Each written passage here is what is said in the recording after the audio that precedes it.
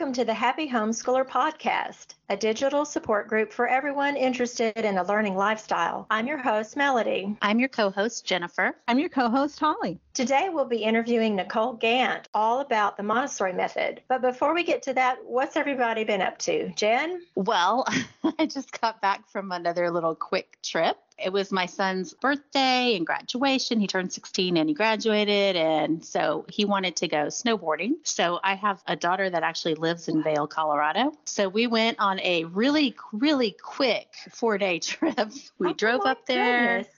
Snowboard for 2 days. I don't snowboard, but he did. He had a great time. And I took one of my other adult sons with me too. It was so beautiful. There was so much snow. And one evening we hiked up a mountain in the snow and went sledding. Oh, and man. it was beautiful, but I do not want to live in snow. It was just so nice to visit it, though. And we had a really good trip. That was already planned. That wasn't spur of the moment. It was a planned trip. It was a planned trip. But luckily, we have a free place to stay there. My daughter works at the resort, so they get passes for the lifts and all of that stuff. So it was easy to plan. Otherwise, it would have been really pricey. Yeah, that's cheap not in something Colorado. not something we could do on our own. But yeah, we're fortunate to have somebody there that has an inn. And so that made it really fun and easy to go do. It was a long drive, but it was worth it. It is a long drive. Yeah. Yeah, it really was. But we had a really good time. And I went from, 2 weeks before that being in a tropical spot to going to the snow. And I much prefer tropical. Okay. But yeah, so we haven't done a lot of schooling recently, but that's okay. The one that I'm still schooling is in high school, and he's kind of doing his own thing right now. So it's been nice to have a lot of freedom to do all these other things with my kids too in the meantime. But what about you, Holly? Well, I'm happy to report that one of the little kitties that I've been trying to help, she's a little pregnant kitty. I got her to a rescue organization. They have her with a foster family, and she'll get to have her kittens, and the kittens will be adopted, and she will be adopted. And so another little kitty has a happy life. And then there was a kitten. Great. Yeah, I'm so happy. And then there was a kitten that was still living outside with her mom from a litter, and she kept trying to come in the house. So right before the ice storm. So we let her come in the house, and she stayed with us for about 2.5 weeks. And yesterday she got adopted. So she has a happy little family. Yeah. So the population of kitties is dwindling down. We've got 2 female cats that are coming to eat, and a male cat that was born under my house. Those 3 are friendly, and we can pet them and interact with them. So I'm going to work on finding them homes and getting them fixed if it takes too much longer to find homes for them. And then there are 3 guys that we call the Mysterios.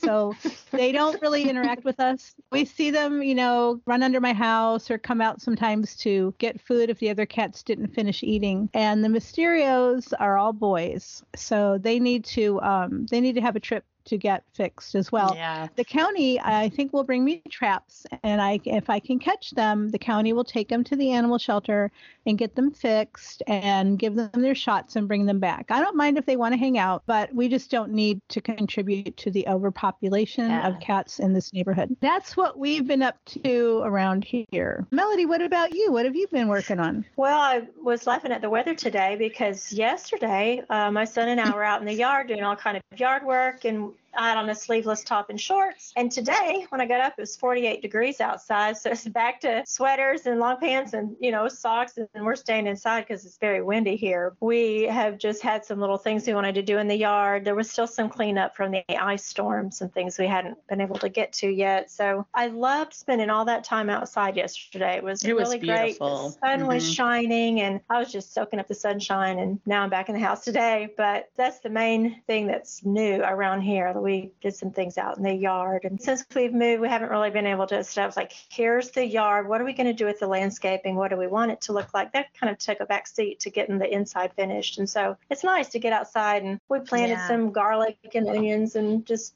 getting things set up to do a little bit of a garden in the spring, but I usually garden more in the fall. But that's what I've been doing. Well, I like winter in small doses, so I was perfectly happy for Valentine's Day to be warm, and we spent a lot of time outside that day. I hosted a Valentine party. I took our own advice that we give our listeners, and I hosted a Valentine party for our homeschool group. Oh, And that's then, great. Yeah, and it was outdoors, so nobody had to clean their house, which was great. My son even got a sunburn. It was so warm and sunny that day. Yeah, but I'm also going to enjoy, hunkering down and having some hot beverages. So best of both worlds, right as here. As long as it's only like Texas. A day or two. Yeah, winter in small bursts. Yep. That's the way we like it. Today we're talking with Nicole Gant about the Montessori method. Nicole, why don't you tell our listeners a little bit about yourself? Hi there. My name is Nicole Gant. I am a single mom of 5 adopted children, ages ranging from 19 to 25. I have been a Montessori guide and head of school and homeschool teacher for 23 years now, about 23 and a half years. I'm very passionate about Montessori and what it offers to not just children, but adults. It's a scientifically proven method of education that helps neurodivergent, learning different individuals, as well as children, infant through teen years, and adults suffering from dementia and other memory loss conditions. Like I said, I'm currently a head of school, and I also just recently went to the border and helped implement and design the first federally approved education program for migrant children based on the Montessori philosophy. Oh, that's amazing. Wow. So, Nicole, I was really intrigued when you mentioned that Montessori helps adults with dementia and other issues. I had never thought of Montessori as being anything other than an educational method for children. So how does that help adults? Montessori helps adults because it's largely based on hands-on movement.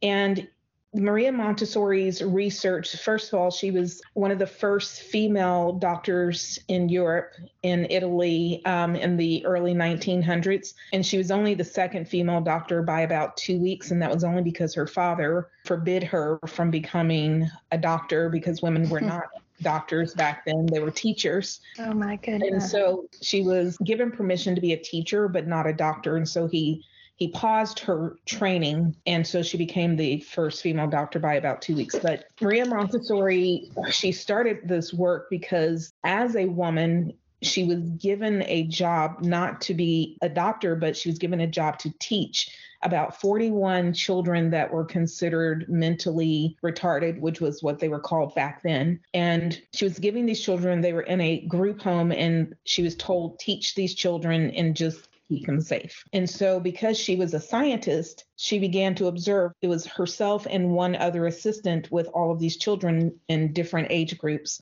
And she realized if she created these hands-on materials that were didacted for the children to automatically know what they could do with them, that they would begin to learn. Because obviously she could not teach that many children all at once. So the Montessori method was built on the philosophy of teaching and guiding neurodivergent individuals or people with learning differences or difficulty neurologically. And so it's been researched over the years that adults who are dealing with dementia, if they were using repetitive hand motions or materials, that their brain could cognitively remember those materials and apply them to their memory because they were using their hands. And so Maria Montessori, one of her famous quotes that I love is, the hand is the tool to the mind. And Montessori, one of the basic premises of Montessori is repetition and consistency and routine.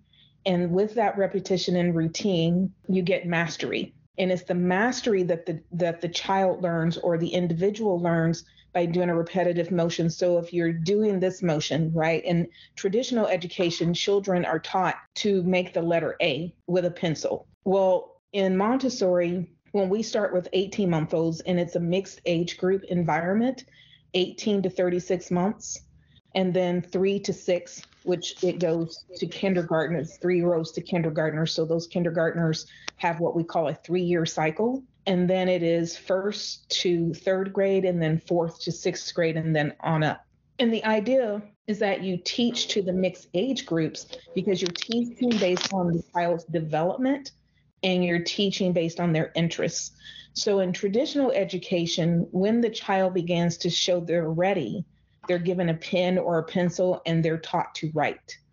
But in Montessori, we give the children materials that are didactic even as early as 18 months old, that are didactic for them to use their pincer grasp and to develop their dexterity as they grow.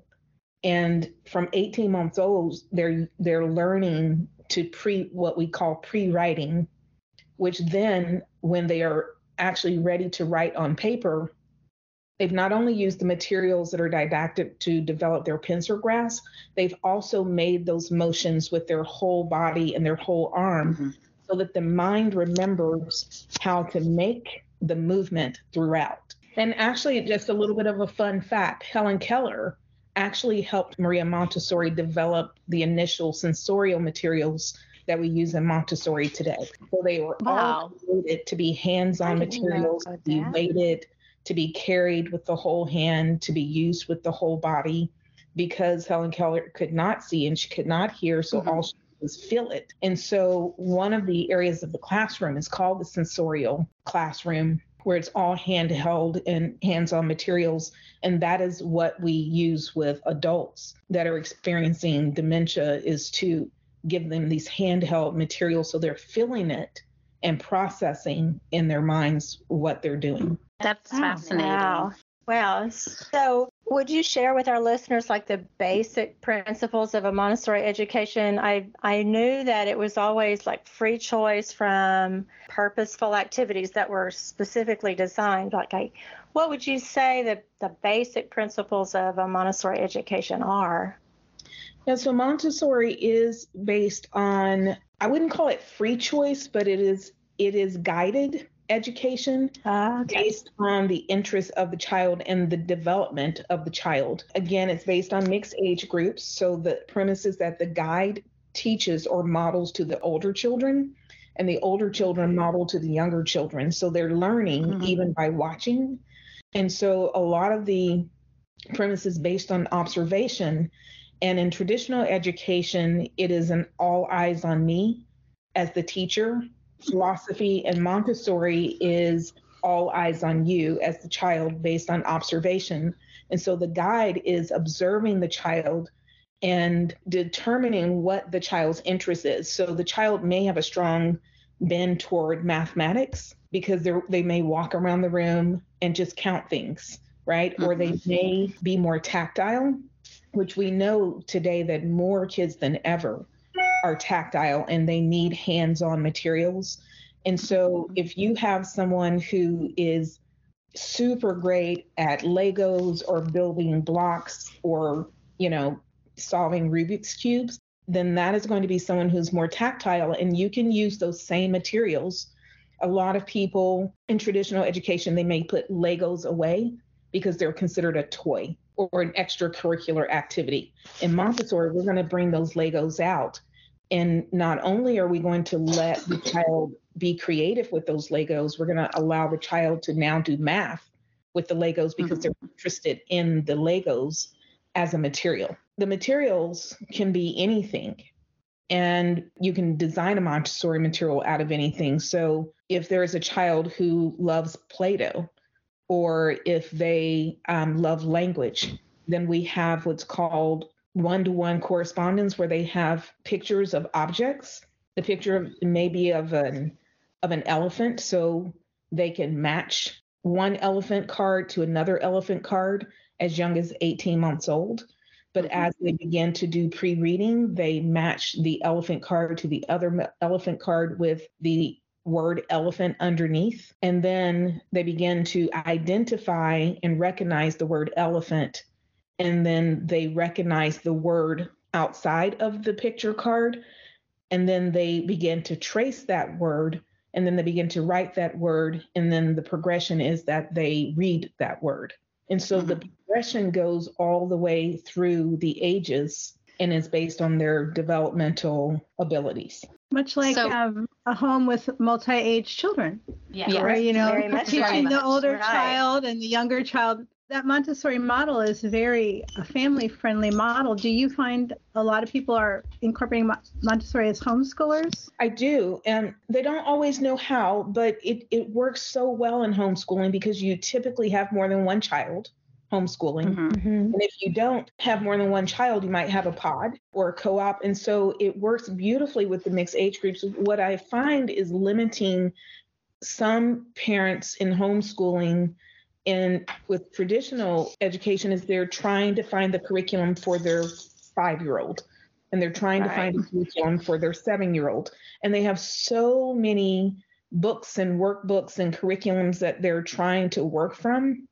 But with Montessori, you can definitely teach the same concept through the ages. And even with an 18-month-old, gap or a 3-year gap, 3 to 6, you can teach the exact same concept to the children at the same time and offer what we call an extension with the same concept, much like I just described with the language materials. You can use that exact same one material in one work and add the extension to it for a 3-year-old and a 6-year-old at the same time. And it works beautifully in homeschooling. And I found for my children, they loved it because it complemented their interests, but they were also able to work together as opposed to working separately. What would a day in the life look like at home? Is it less structured or more structured, do you think, than a traditional approach? Or do you have within the day, you notice what they're interacting with and you pull activities from that? Or do you have a routine that you followed? You said you have 5 children. Yes, and there's definitely a routine.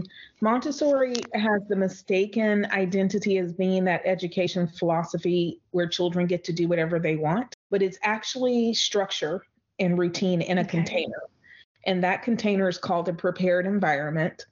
And so a part of that structure is in Montessori, we try to support and encourage as much independence and autonomy as possible. So one part of the classroom or one part of the teaching is also what we call practical life. And so practical life is any area where one takes care of themselves, their environment, or something else. And so the first part of the day is going to be the child getting up and dressing themselves, not being dressed, but dressing themselves. And if they cannot dress themselves, they get a lesson on how to dress themselves so they can do it by themselves the next time. So they dress themselves and then they prepare or help prepare their meal. If it's toast and jam, we teach them to put their toast in the toaster and toast it even as young as 18 months old. And so for my kids, they had to determine what they were having for breakfast or if they were going to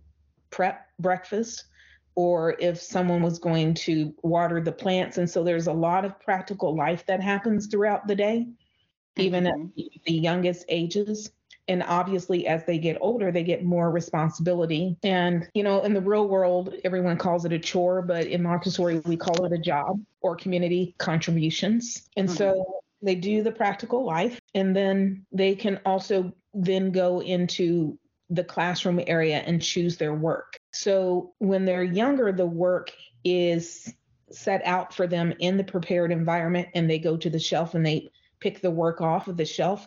Anything they choose off of the shelf is a work and they're going to learn organically or they're going to get a lesson on it. As they get older, work is a little bit more directed, right? So once they hit about age 4, introducing a bit more pre-reading as an expectation. Again, you have your child. One of my sons loves Legos and he could, build those 1,000-piece sets in like a half a day. But one of the things he had to do before he could work on his Legos is do some silent reading and write about that silent reading. And then as an extension to that, write about the silent reading, like what were the parts of the book? What were the parts of the story? And just practice writing that in a journal. And then as he got older, we were able to expand that in terms of history and geography. And that's a beautiful thing about Montessori too, is it covers so many ranges, as we homeschool parents love to do, is cover lots of different areas at the same time. And my kids happen to graduate with multiple honors because we did it that way.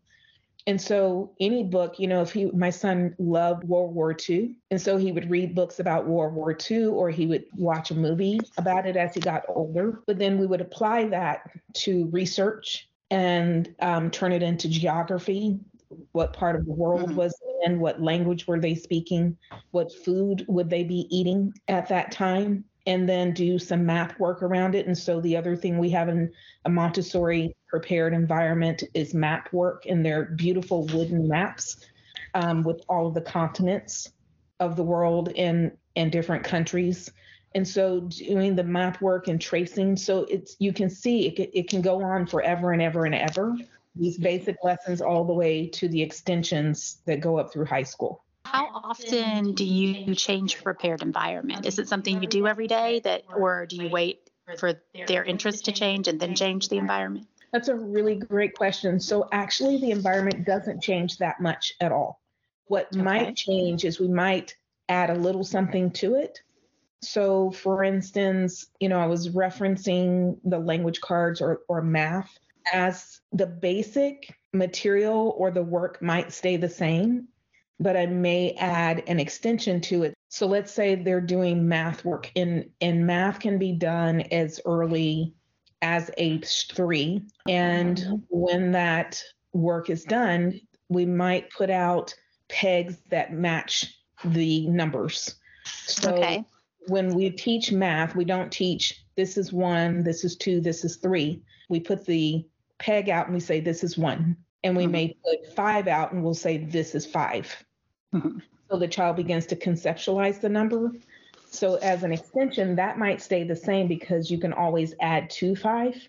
Right. And when you're adding to 5, so you need to add more. So then we'll add what we call 100 cubes or 1,000 cubes, so they can continue to go up. And organically, this is another great thing about Montessori. Children don't necessarily know they're learning math. And again, that's a difference between traditional education and Montessori. In traditional education, we sit the child down and we say, you're going to learn math right now, or you're going to learn English. What we do is we give them the materials and we say, this is 1, and this is how you added to this other number. And then we give them the object to go with it. So they're counting it. And the more they learn it, the more they begin to add to it. So we just keep adding to it, but we don't take it away. And as the parent or the teacher involved, are you just giving them instructions and then stepping away? Yes, it's a 3-step process. It is I show you, you show me, now you do the work. Okay. And then do you let them do the activity for a set amount of time? For as long as they want to do it. So the goal in Montessori is to create an environment where we're elongating concentration and focus, because just generally speaking, we have children with low concentration span, low attention span. And so the goal is to elongate their concentration and not to interrupt them. And that is a very important part of the daily routine, is to not have a lot of transitions, not have a lot of interruptions, so the child can concentrate and stay focused on one work for an extended period of time. And that is also where the observation comes in. When we're traditionally teaching, we tend to go check on the child a lot. Are you okay? Do you need something? Do you have any questions? Or they come to you. In Montessori, we step back. We do the I show you. So we give the initial lesson. We ask the child, now you show me, and now you do the work, and we step away so the child can do that work. We may observe them from a distance. And if they are doing the work really well and they need or want an extension, and I like to suggest to parents that you add that extension very quietly without saying anything, because the child will stay concentrated if you just put the work down next to them, but don't interrupt them.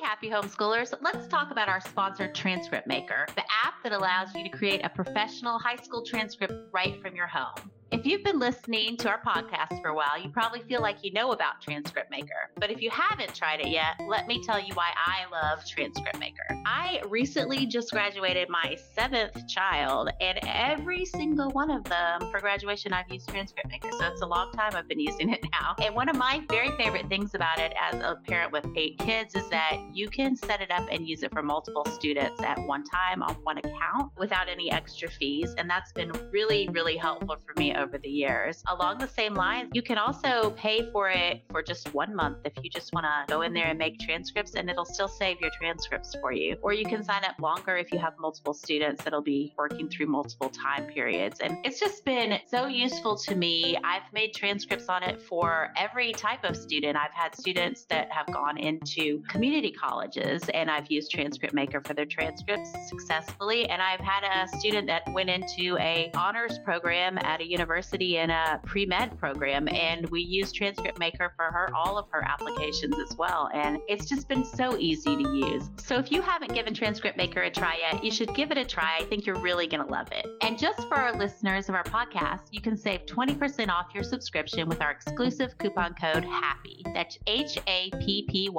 in all caps. Go to www.transcriptmaker.com today and fall in love for yourself. Transcript Maker, simply better transcripts.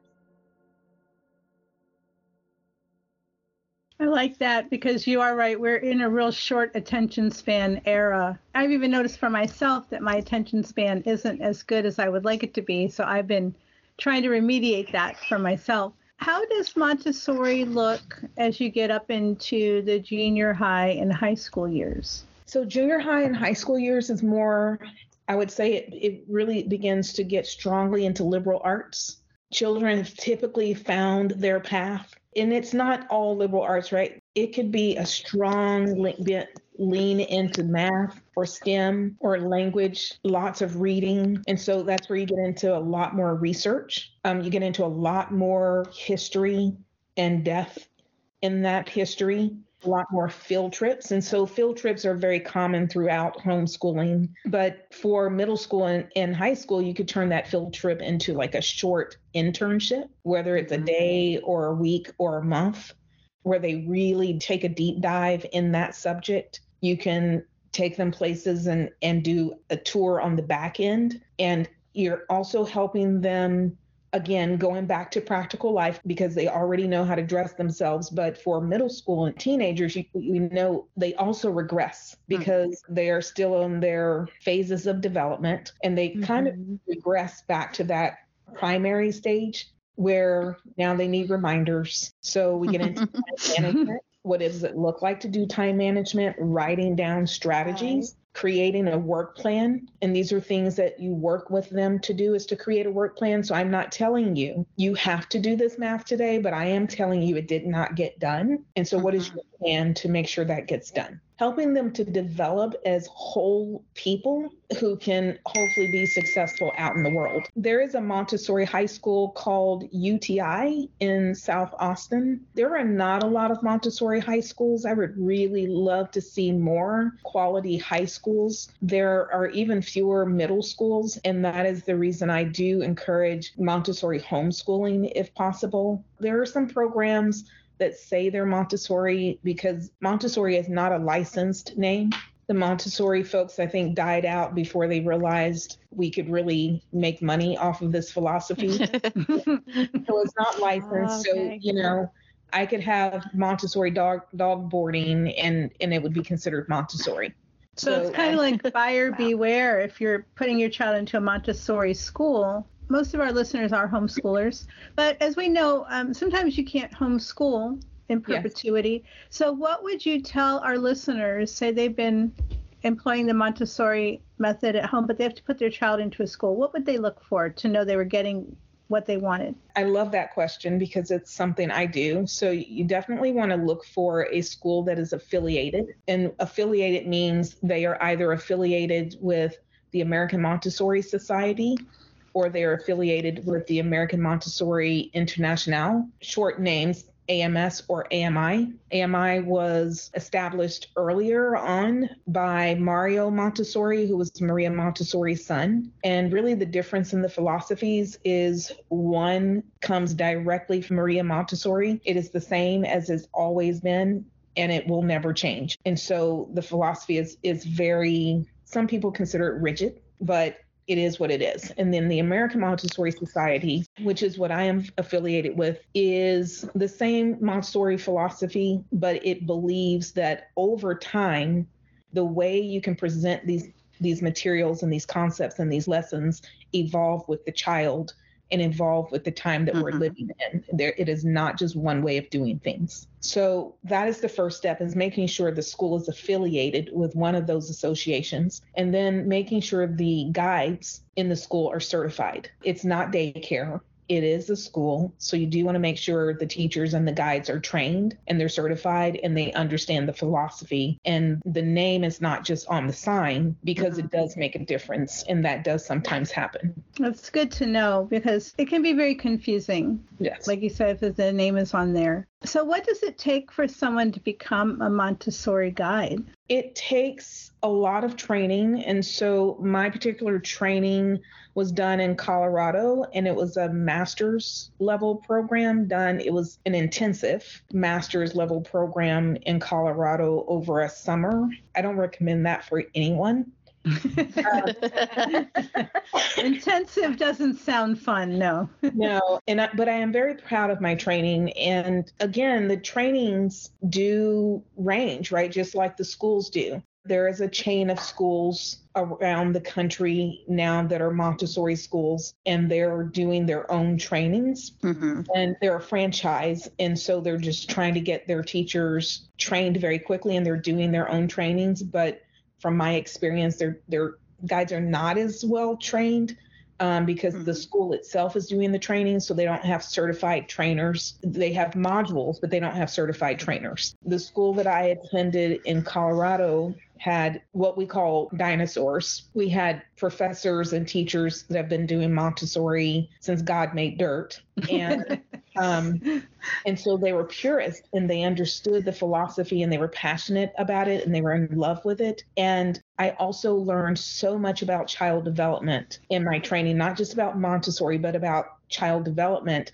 And I honestly believe that it has made a true difference in who I am as an educator, that I can see the whole child and their development in so many different angles of it, in addition to the Montessori approach. And so there is a difference. I love that, incorporating child development. That just always makes so much more sense. What would you tell someone who wants to incorporate a Montessori approach in their homeschool, like with their young ones? Do you have favorite resources, or where would you direct someone, because they're probably not going to be able to go and get training? Is there a guide or something for people who are just starting out? Yes. So I approached a couple of links. So there are a lot of YouTube videos. There are a lot of resources on Pinterest, just in terms of materials that can be printed. But if you want to do some quick reading and just kind of get a sense of where you could start with your child's age range, you could use the NAMC, is North American Montessori Center. They have a whole curriculum that you can either purchase or read through. And I say curriculum loosely because in Montessori, we don't typically use a curriculum, but it will give suggestions on lessons and materials that you can purchase or use in a Montessori classroom based on the age and development of your child. I would also suggest, honestly, doing more reading up front, because you don't have to go to a catalog and buy Montessori materials. They can be made. That's great. Right. With a lot of creativity and an initiative to do so, you can make Montessori materials. You can make them out of marbles. You know, the same math work that I explained to you with the dots and the numbers, you can make that with marbles. You can make it with rocks. You can make it with blocks that you have in your home, things that you have on hand that you collect. Small glass jars or small glass bowls can turn into practical life materials, where the child is spooning or sorting materials from one container to the other, or pouring. If you can see it and if you believe it, you can turn it into a Montessori material. So there's this idea that people have to have the perfect Montessori environment with the perfect Montessori materials. I actually started a school in 2016 with $500. And it was because I largely used goodwill in the things that were around me. And I did not buy, I bought some things like the maps and the globes from Montessori catalogs, but I knew what I could purchase or what I needed to purchase versus what I could create if I just put it together and I was creative. Well, you sound like you and I would get along just great, because when I was homeschooling my first 5 kids, I made a lot of things for them as well. Like I wanted them to have lacing cards so they could practice. So I just took the front of cereal boxes and I cut out the colorful pictures and hole punched them. Yes. And gave them shoelaces. Right. And there's a lot of satisfaction, too, I think, in creating materials for your students, for your kids. Mm-hmm. Lacing is a core material in our classrooms from 12 months all the way up to age 6. You know what lacing teaches in Montessori? Teaches wrist rotation. Oh, sure. Mm-hmm. The wrist rotation is the same range of motion one needs to wipe their bottom. And as a parent who's wiped a lot of bottoms, believe me, I'm glad when they learned that wrist rotation. So again, like so many materials, they're didacted to have this overarching reach of developing the child, but you don't have to tell a child that you're teaching them to wipe their bottom. You're just teaching them in and out, or up and down, and up and down, and that is the repetition that the brain remembers. And I always put language to whatever we do. And so even if I'm teaching a 12-month-old how to use a fork, I'll take the fork with them and I'll say, okay, stick it. And I'll just push it down and go, so they're hearing that motion, and then they do it. And I'll say, you do it. And they go, so now you've just taught them how to use a fork. And that's a life lesson that they're going to need and use their entire life, just like a 3-year-old needs to learn how to wipe their bottom. But they did it through lacing. You know what this reminds me of, and if y'all will just indulge me a bit, but in the Karate Kid, the original movie, when Mr. Miyagi makes the kid do all the stuff, and then he's learned all the skills to use in his karate. You know, just the same thing. It was he was giving him a Montessori karate education. And I love this because it's things that we do a lot of times in just regular daily life with our kids. Yes. But you just have more of an intentional focus of it. And you realize that it's more than just this little skill of using a fork or a little skill of lacing, that it prepares the mind and the body to work together to use that skill in the future. I love it. It is understanding the skill that will ultimately derive from that repetitive motion. And it is we often say wax on, wax off. It is a process. It's a process, and it's the process over the product. So you're beginning with the end in mind somewhat. Mm-hmm. I love that. And we're also beginning with less paper, right? In traditional education, we're looking for the product. What is the product? What is the grade? And we're like, nope, we're not going to do grades. It's the process. And it's getting the child through the process, whether it takes a day or if it takes a week or if it takes a month. We're going to continue to repeat the lesson until they get it and they master it. And that is the wax on and the wax off.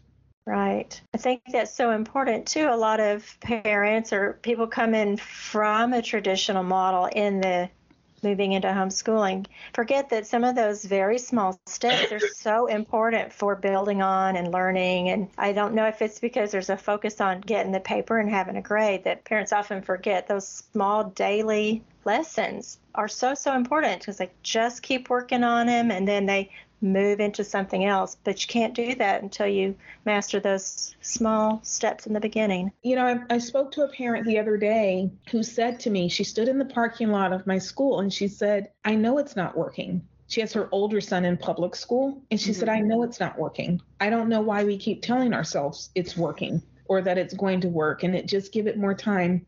And she said, in the meantime, his light is dimming. And she said, what would you suggest? And I said, I would suggest a different approach, particularly with boys, because we live in a society that has been developed by Henry Ford many years ago, that model of education that has not changed. And we don't need that model anymore, but that's what we're basing it on.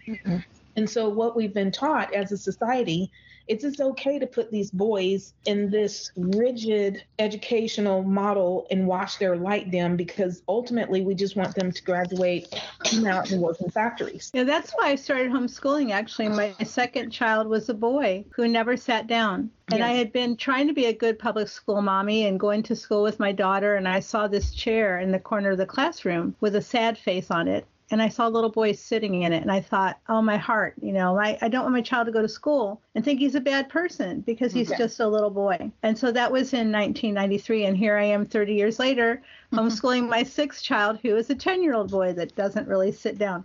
There's definitely a better way to educate the whole child. Yes.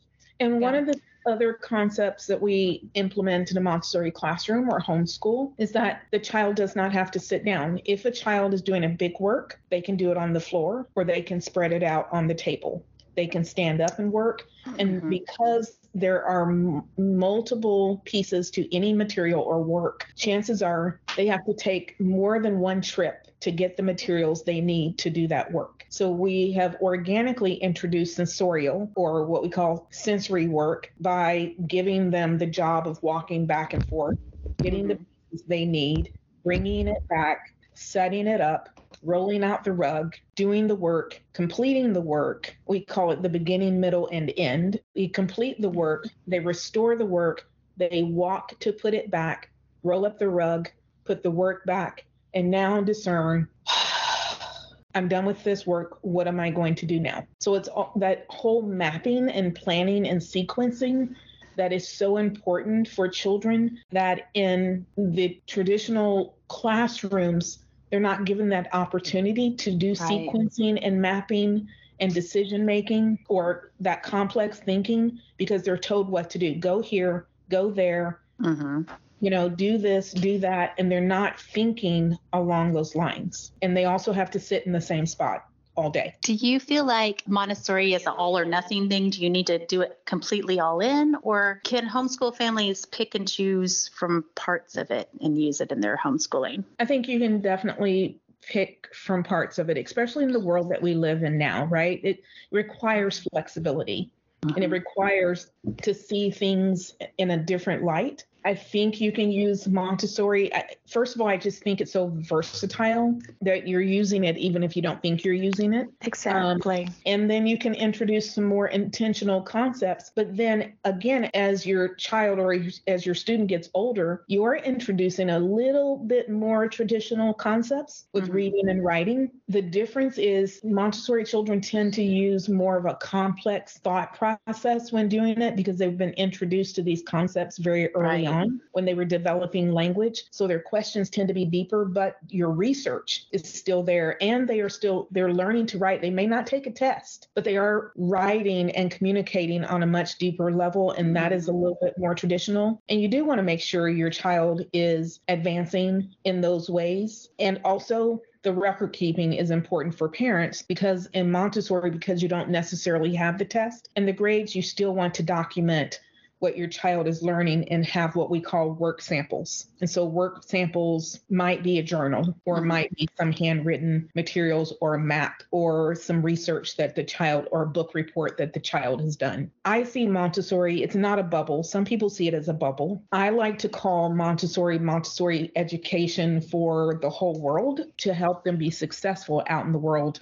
because you cannot keep them in a bubble. And if they can't go out, if they would like to go to college, they have to be able to write a paper. Right. Seems like some of it is just really intuitive for families anyway, I agree. With all the kids that we all have had, I think each one of us realized, like, we can't do everything. We need to teach these kids some skills. So I have a video of my I have a video of my son when he was 18 months old, putting silverware in the silverware drawer. Yeah. Because I was just like, hey, you want to do it? Go for it. Yes. You want to do it. That is so important. And it just makes my heart light up when you say, do you want to do it? Because they really do. I'm convinced that toddlers could drive your car if their legs were long enough.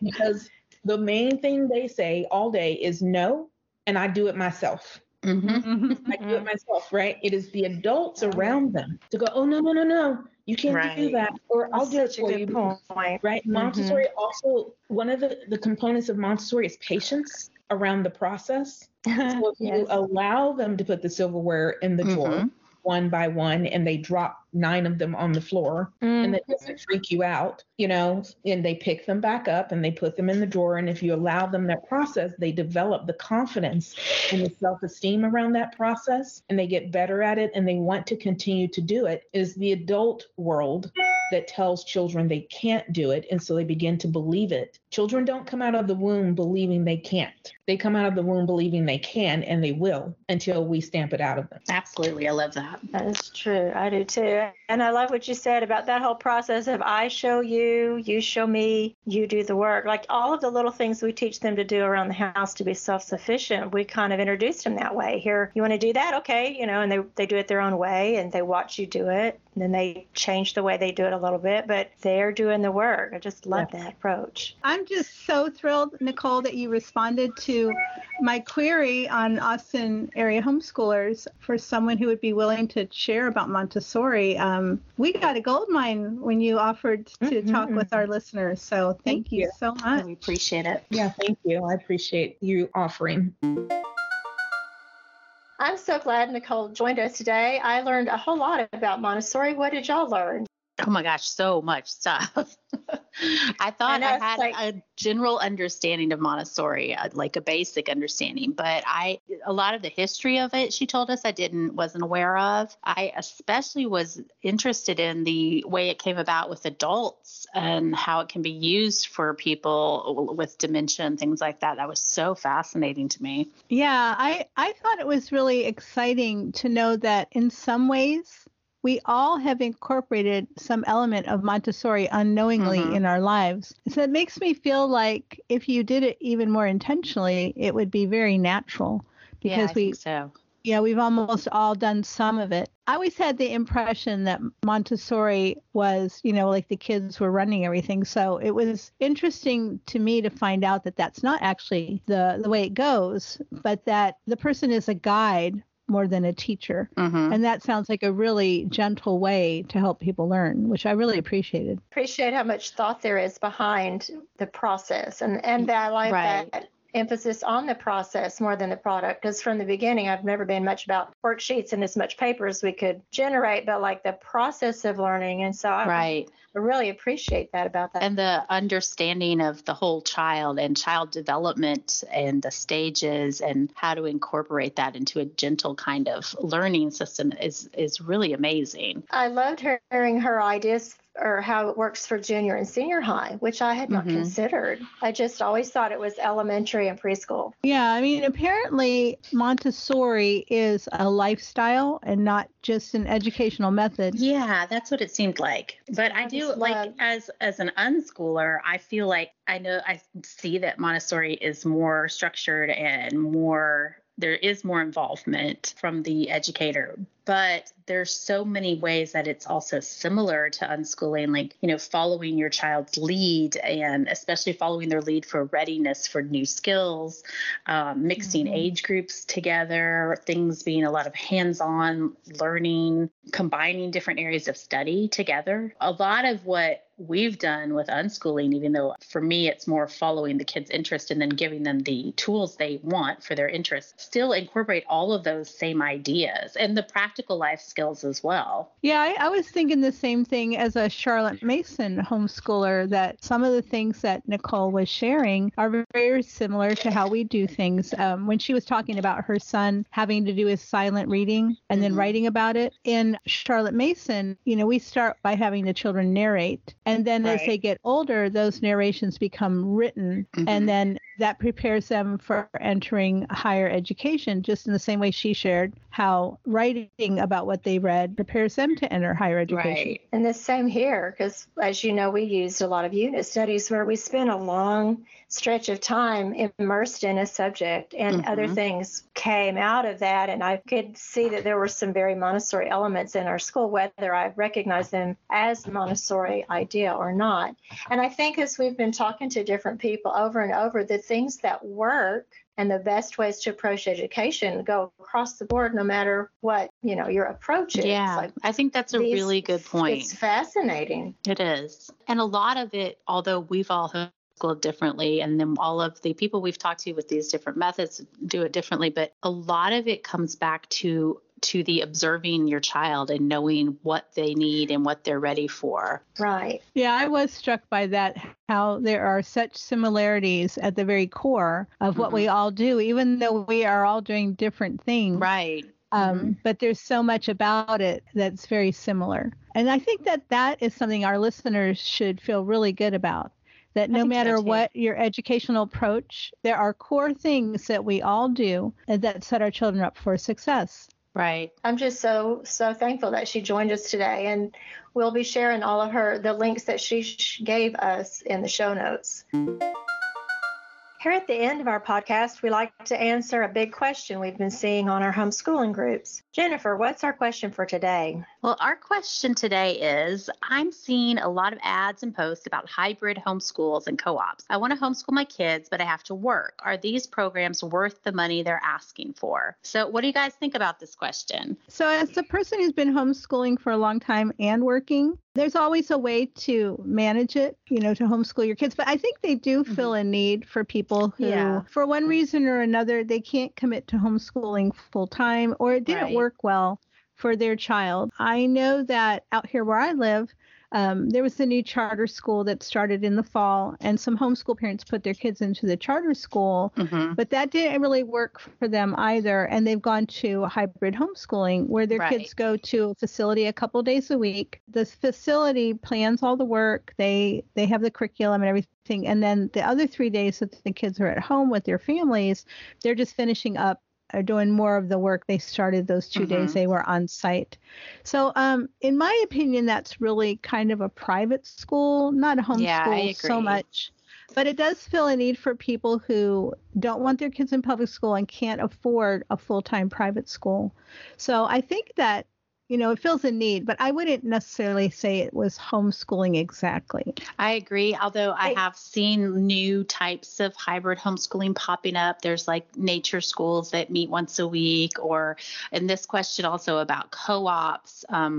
There's many, many kinds of co-ops that, are formed in homeschooling groups that meet, once a week or twice a week, and they're run by parents. And as far as whether or not those are worth the money, it's really, you need to see what you're getting.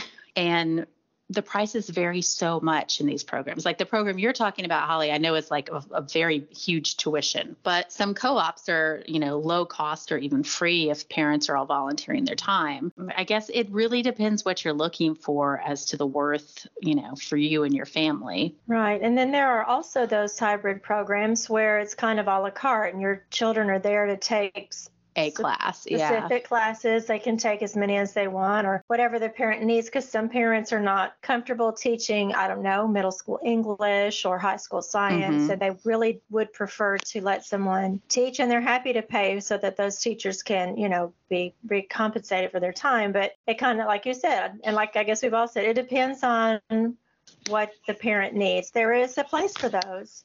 But you kind of want to find out what the school is going to offer and how much it's going to cost, and if it's really what you need, or if you can. I know some families that piece together their homeschool program with some a la carte classes and then some other kind of like a university model, but they still consider themselves homeschoolers. And it may just be because the parents are the ones in charge of deciding what their children are going to be doing. I just want to caution people that even though these programs exist and they're quite popular now, that they aren't necessary to homeschooling. You do not have to have your child enrolled in a hybrid homeschool or a co-op or outside classes. You can homeschool successfully without doing that. But the more and more I see of, more programs being offered, I feel like parents might feel like that's part of homeschooling, that it's needed for their student. And if depending on your situation, it might be useful for you, but it isn't necessary as a homeschooler. The other thing I want to caution people is that depending on where you homeschool, you will have to be very careful